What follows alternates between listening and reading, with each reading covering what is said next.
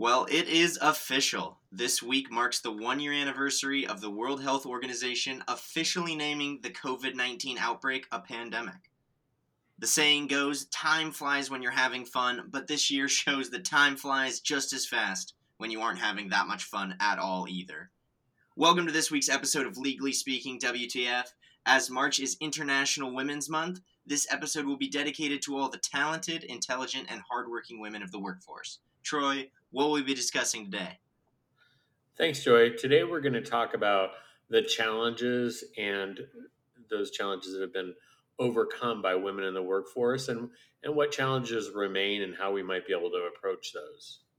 Fantastic. Well, I look really forward to talking about that. I think it's going to be a great episode and very timely given what we're going to be talking about for a majority of the episode, which is the tweet that I'm sure most of you all have seen by now from the UK office of Burger King. But before we get into it, I want to make it clear that you are all listening to Legally Speaking WTF.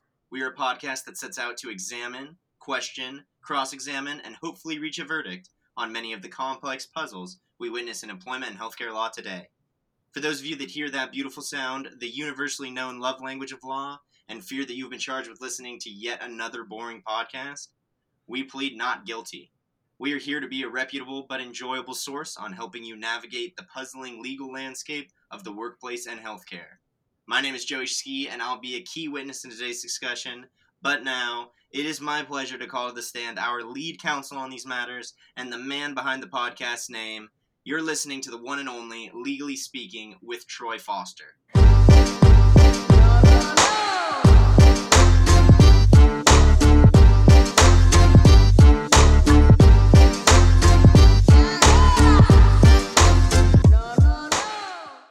Welcome back, everybody. As you know, we like to start these important and serious conversations with a little bit of humor, or our attempt at it, to loosen up and remind everybody that people make mistakes in life, and that just happens. So that doesn't make them right or anything.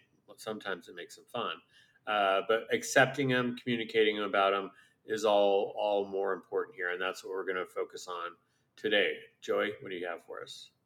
So for this week's episode, we will actually not be doing a video for the first time. Instead, we will be approaching a tweet released by the UK Burger King, as it is a perfect example of kind of approaching everything we will be discussing. This tweet was posted on Monday of this week, which was International Women's Day, and it reads as follows. Women belong in the kitchen. That was the headline, which was then followed with, if they want to, of course, yet only 20% of chefs are women. We're on a mission to change the gender ratio in the restaurant industry by empowering female employees with the opportunity to pursue a culinary career.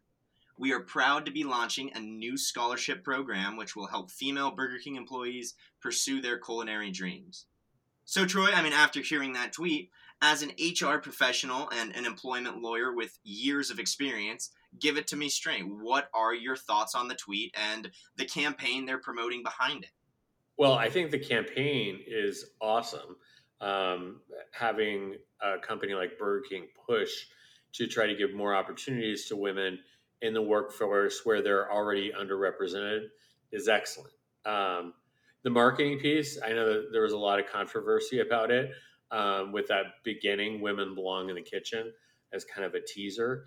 I personally found it great from a marketing standpoint. So I didn't really fall in line with a lot of the critics, and maybe that's just because I'm old or it's a generational gap. But I thought it was great, and I think they followed up and were a little bit more careful afterward. And I think both are great. I'm excited about this. All right, well, so let's take a few step backs before we get into the actual tweet itself and the 21st century dynamics. What is the general history of women in the workplace? And let's say, even with these forms of kind of stereotypical jokes about them being in the kitchen, what is the history of women in the workplace? What were some of the major milestones, setbacks you've witnessed, and key characters that helped change those? Well, I think what's interesting, and it may have answered my own question as I thought about this, is why I wasn't jarred by it, because I think of myself as a pretty progressive guy, given what we do. I think that the reason why is because we've come so far that this type of tweet can be funny. Um, Back in, and it's still, there still are struggles. Don't get me wrong, and some people still believe that quote. And women are underrepresented, so it shows that it is true in practice as well. But it's obvious Burger King doesn't believe that. They are all about people in the workplace, and so some of the major things that we've seen, whether it's the Lilly Ledbetter Act or whether it's seeing, Justice Ruth Bader Ginsburg was a huge advocate and should be celebrated this month and going forward. But she was a huge advocate for women's rights and equality and made huge roads and inroads, for those folks. So if you look at her, you look at others that are trying to finally have the Equal Rights Amendment ratified. And you look at some of the, even in Arizona, we just had a Arizona Civil Rights Act modified and signed into law that expanded protection for women. So I think we see a lot of progress, and that's why I think some companies like Burger King can poke fun at it, because it we have success and we have some milestones that we've achieved, and so we can poke fun at it a little bit while we're working at it.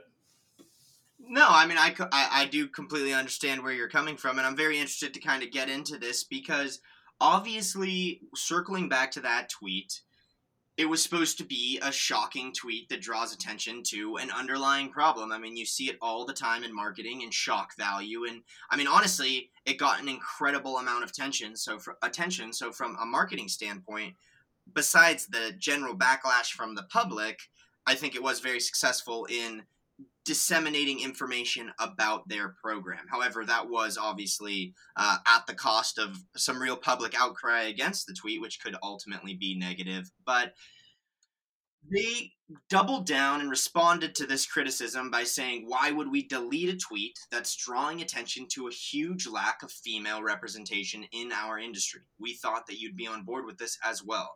We've launched a scholarship to help give more of our female employees the chance to pursue a culinary career. Then they moved on by saying, we hear you. We got our initial tweet wrong and we're sorry. Our aim was to draw attention to the fact that only 20% of professional chefs in the UK kitchens are women, and to help change that by awarding culinary scholarships. We will do better next time.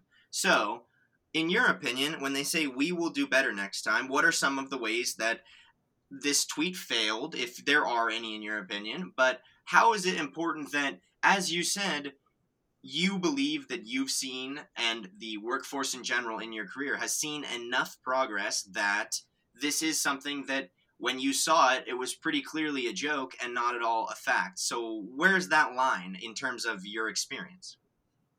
Well, I think it's hard to say because having been in the workforce for a long time now, when I first worked at a law firm, I will tell you that even before that, when I clerked for a judge, there were many male judges on the federal courts compared to relatively few women. The same was true of the clerks for the judges. I was in the majority, obviously, being a white man as a clerk. And then when I went to law firms, there were women there, but they were not represented in the partnership well. They were definitely not managing partners of the firms, and that over my career has changed significantly. So we've seen that in a lot of different industries, not just the legal one. So I think we have to embrace that, know that we have other challenges ahead, but we can't live like we are where we were 20, 25 years ago. That's not to say we ignore it and we sit on our laurels and say, hey, we're in a good place. Let's just move on to the next difficult topic. No, we still have work to do, and we should get to it. But I do think that it takes away, and this is the main point that I want to share with you, Joy, is I think it takes away from true problems that are still before us, and it turns people off of, hey, well, wait a minute, there are a lot of things that we can be proud of as far as progress, when we show so much disdain over something that was clearly a joke and I think was funny. Yeah, I mean, from my perspective, I can say that I personally thought it was a very eye-catching statement that drew attention to the underlying issue, which is the lack of representation, not necessarily just the bad tweet, but taken at surface value. No one really. I mean, obviously, I can say that a majority of all the women in my life weren't pleased with it. So I don't, as a man, a white man too, I don't know exactly what value my opinion puts forth on this topic. But I will say that I think it's very interesting, and I'd like to drill down a little deeper. Is do you think that the actual benefit and the importance and the beauty of what Burger King was trying to accomplish with the scholarship itself got negated on the public sphere, and they forgot about the good that's trying to be done? I mean, everyone says Burger King made a huge mistake, but they were trying to do something good. And I think, what is your opinion on that, using shock value to kind of draw attention and these offensive hooks, which this statement could be easily construed as a misogynistic statement? What about the problem of misrepresentation of good in the workplace, if that question makes sense? Yeah, no, I think it does make sense. I think you don't want to manipulate or uh, take advantage of a real problem by making light of it. And I don't think that's what Burger King was doing here. But like you, I try to think of other things. What if they had made a racial comment while trying to help African Americans and saying something, racist about where African Americans belong? Would that have stung when I read it? It might have felt differently, and I don't know if that's because we see a lot more problems when it comes to race equality than we do gender equality, um, or not. So I don't know, but I think it comes down to this. I think that if we aren't communicating and aren't understanding that people might be offended and aren't responding appropriately, then we have a problem. So even though I thought that this tweet was pretty innocuous, the fact that others didn't, I want to hear about it. I want to hear why they were offended. I want to understand where they come from. And if I was Burger King, I would do exactly what they did, which is, hey, sorry, we got it wrong, and we didn't mean to offend. We were trying to highlight this. I think that's perfect. I mean, they handled it, I think, perfectly because they listened and they responded. And I think that's what has to happen all throughout when we're talking about gender equality issues. I think it's very important, and we constantly return to this idea, is the importance of communication. And a severe communication breakdown is anger. It very frequently negates any type of forward progress in any discussion entirely. So let's move away from the inflammatory tweet for a little while and kind of talk about the actual inequality that exists in the workplace. I mean, I was reading a study by McKinsey that showcases a very drastic comparison between men and women in the workplace. It states that women are less likely to be hired into entry-level jobs than men, even though they currently have the exact same qualifications. That is what the study was looking into. So, throughout your career, what ways have you seen this? Well, Joey, this is true. I mean, McKenzie is not alone in providing this data and showing that there is a gap. And we've talked about the gender pay gap before, but this extends to all places in the workforce with women and men. We have seen it narrow. We have seen women, it used to be, 10, 15 years ago, that there wasn't as much equality in education. There wasn't as much opportunity for women to get the higher level degrees. So that was a barrier, which I think we've seen by having people, looking at more women actually in school getting these degrees. We've crossed that path, so that's no longer a barrier. But we still have to remember that the workplace is, and we still have to make sure that we're talking about the fact that there is this divide and it's gotten better, but it's not, it's far from over. I remember, I think we may have talked about this before, but I have been was blessed to have Justice O'Connor, our first U.S. Supreme Court justice that was a woman, be a family friend. So I had the privilege of talking to her about her struggles in uh, her career. I mean, they wouldn't hire her after she graduated first in her class from law school in Stanford. They hired her as a legal secretary. Um, and when I talked to her about these things, she said, you have to understand that people are where they are and meet them there and keep talking to them about the struggle. You can't ignore it, you can't avoid it, and you have to work within it. Um, and I think those are words that, I have taken to heart throughout my career. And to continue with that, I mean, personally, I've seen your career develop as I grew, as you are also a family friend of mine. And what ways does the foster group fight these type of inequalities? Yeah. So I think that, again, just piggybacking off of one thing that Justice O'Connor said to me was that being a lawyer is a privilege, and with it comes a responsibility to dedicate that power to helping those that are most of need in the community. And so that's what we do. I mean, I think we focus on, and it's case by case, person by person, but the cases that we look to and that we work on are those of folks that are being treated unfairly, unequally because of who they are, because they're women, because of their race, their gender, their background. Those are the types of inequalities that are rooted in society that we need to work to say, like with the gender issue. I want to say 15 years from now, the foster group was part of a fight that makes it a better place to work and easier for those vulnerable in the population to uh, get a better shot.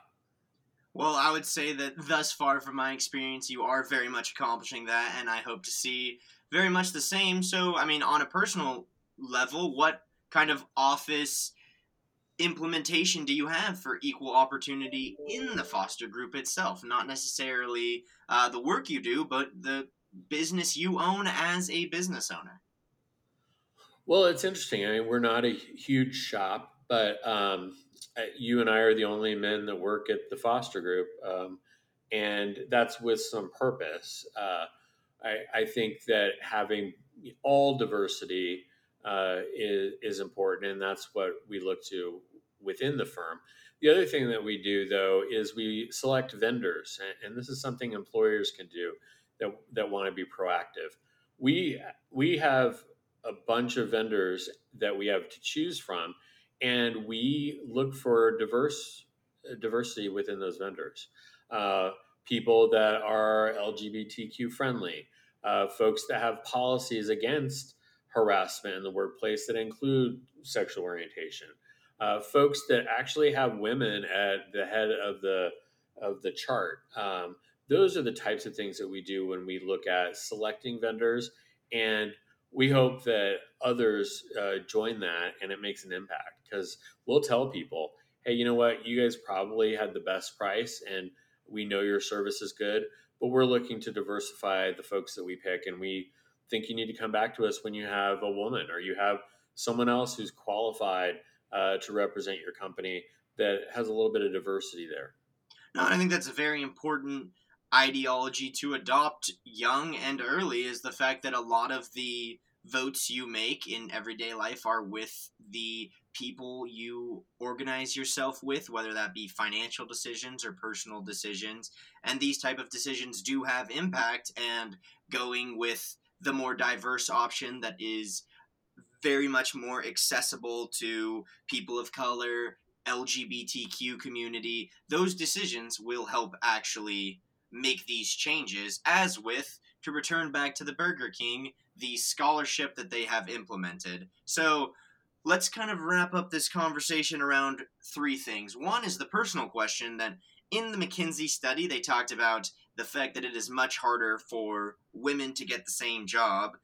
what has your experience been with applying to jobs yourself, and what would be your practical advice for women applying to jobs? Yeah, well, luckily, I there's not a huge amount of obstacles that I face or have faced when I apply for jobs. I don't know what it's like. I can see and have seen as a lawyer and an HR person what it's like to be a woman or to be someone who's not in the highest on the pecking order, meaning from the employer standpoint. So I've been lucky. I haven't had to face that challenge. But knowing folks that do, both as again as an HR professional and as a lawyer in practice, I think that there is some practical takeaways. And one is to find a mentor in the industry that is a woman that has been successful, to find out what they've done to get there. They're going to understand. There may be gaps, just depending on when they came up, but they'll understand the plight. But the second is, which is a little bit less, I guess, something you would think of right away, is to find a mentor in the industry that's a man, because that person also knows and how to succeed. And if you're able as a woman to communicate about the gap and why, and someone in his position is able to see, hey, this isn't right. Something is wrong here.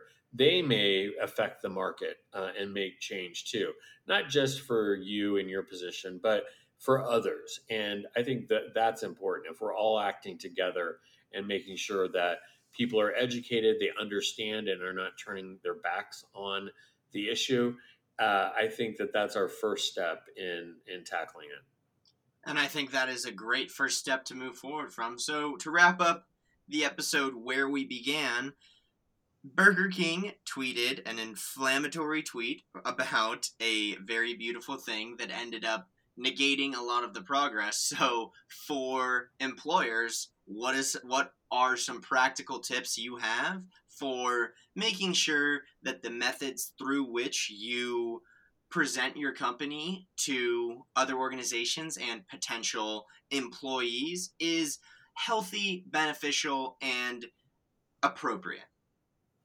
Well, I think if any company or any employer includes folks that might be impacted by the ad or by the policy or the practice, whatever they're going to do, um, include include folks that may be impacted so that you can hear what they think about the approach.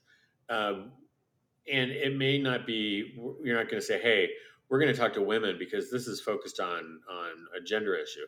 No, talk to a bunch of people in your organization to see how everyone feels about it, because it could very well be that others may be offended for somebody who's not. And just hearing them out and having them buy in will be important. Now, that's not going to make it so that mistakes aren't made. Who knows? Burger King could have vetted this out, and everyone, in the room has dry humor and thought this was just a perfect way. Mistakes will happen, but they will happen less often, and you're able to fix them much more quickly if you're surrounding yourself with a diverse group of people that will give it to you straight. So, as one of the main things that we talk about in this podcast is open communication and making sure that you listen to those who have a different perspective and background in order to get the best results. While me and Troy did find a little humor in the tweet and believe that there is benefits that can come from the scholarship that shouldn't be negated by a misinformed tweet on behalf of a business, and that attention should be paid to the good that Burger King is trying to do. If there's reasons that any of our listeners disagree and would like to share with us, please feel free to reach out to us via Foster Group AZ on Instagram or the Foster Law Group on Facebook, and let us know where we fell short and provide more perspective so that we can learn as two white men why we could be misinformed in our interpretation of it as well. Also, please use those channels that we just mentioned to ask us any legal questions that you would like answered on the podcast. we'll be opening up a new segment at the end of each episode where we answer some of the most pressing legal matters of our listeners so that you guys can get the information you'd need in a timely manner. So with all that being said, we do appreciate all of you that listen to us each week and learn more about the puzzling landscape of employment and healthcare law. And Troy, do you know what we're going to be talking about next week? Yeah, Joy. So next week we're going to mix it up a bit. We're going to have our very own HR consultant, Liz McNamara, come aboard and talk to us about how to approach general HR issues, kind of either some question and answer with her and get her insight on how businesses and how employees can really get their employee relations issues handled quickly. Well, everyone, thanks again for tuning in to yet another episode of Legally Speaking WTF. We hope you enjoyed our conversation this week, and we hope you all look forward to learning about everything HR on next week's episode. Troy, thank you so much. I hope you have a wonderful weekend, listeners. Thanks, Joy. Thanks, everybody.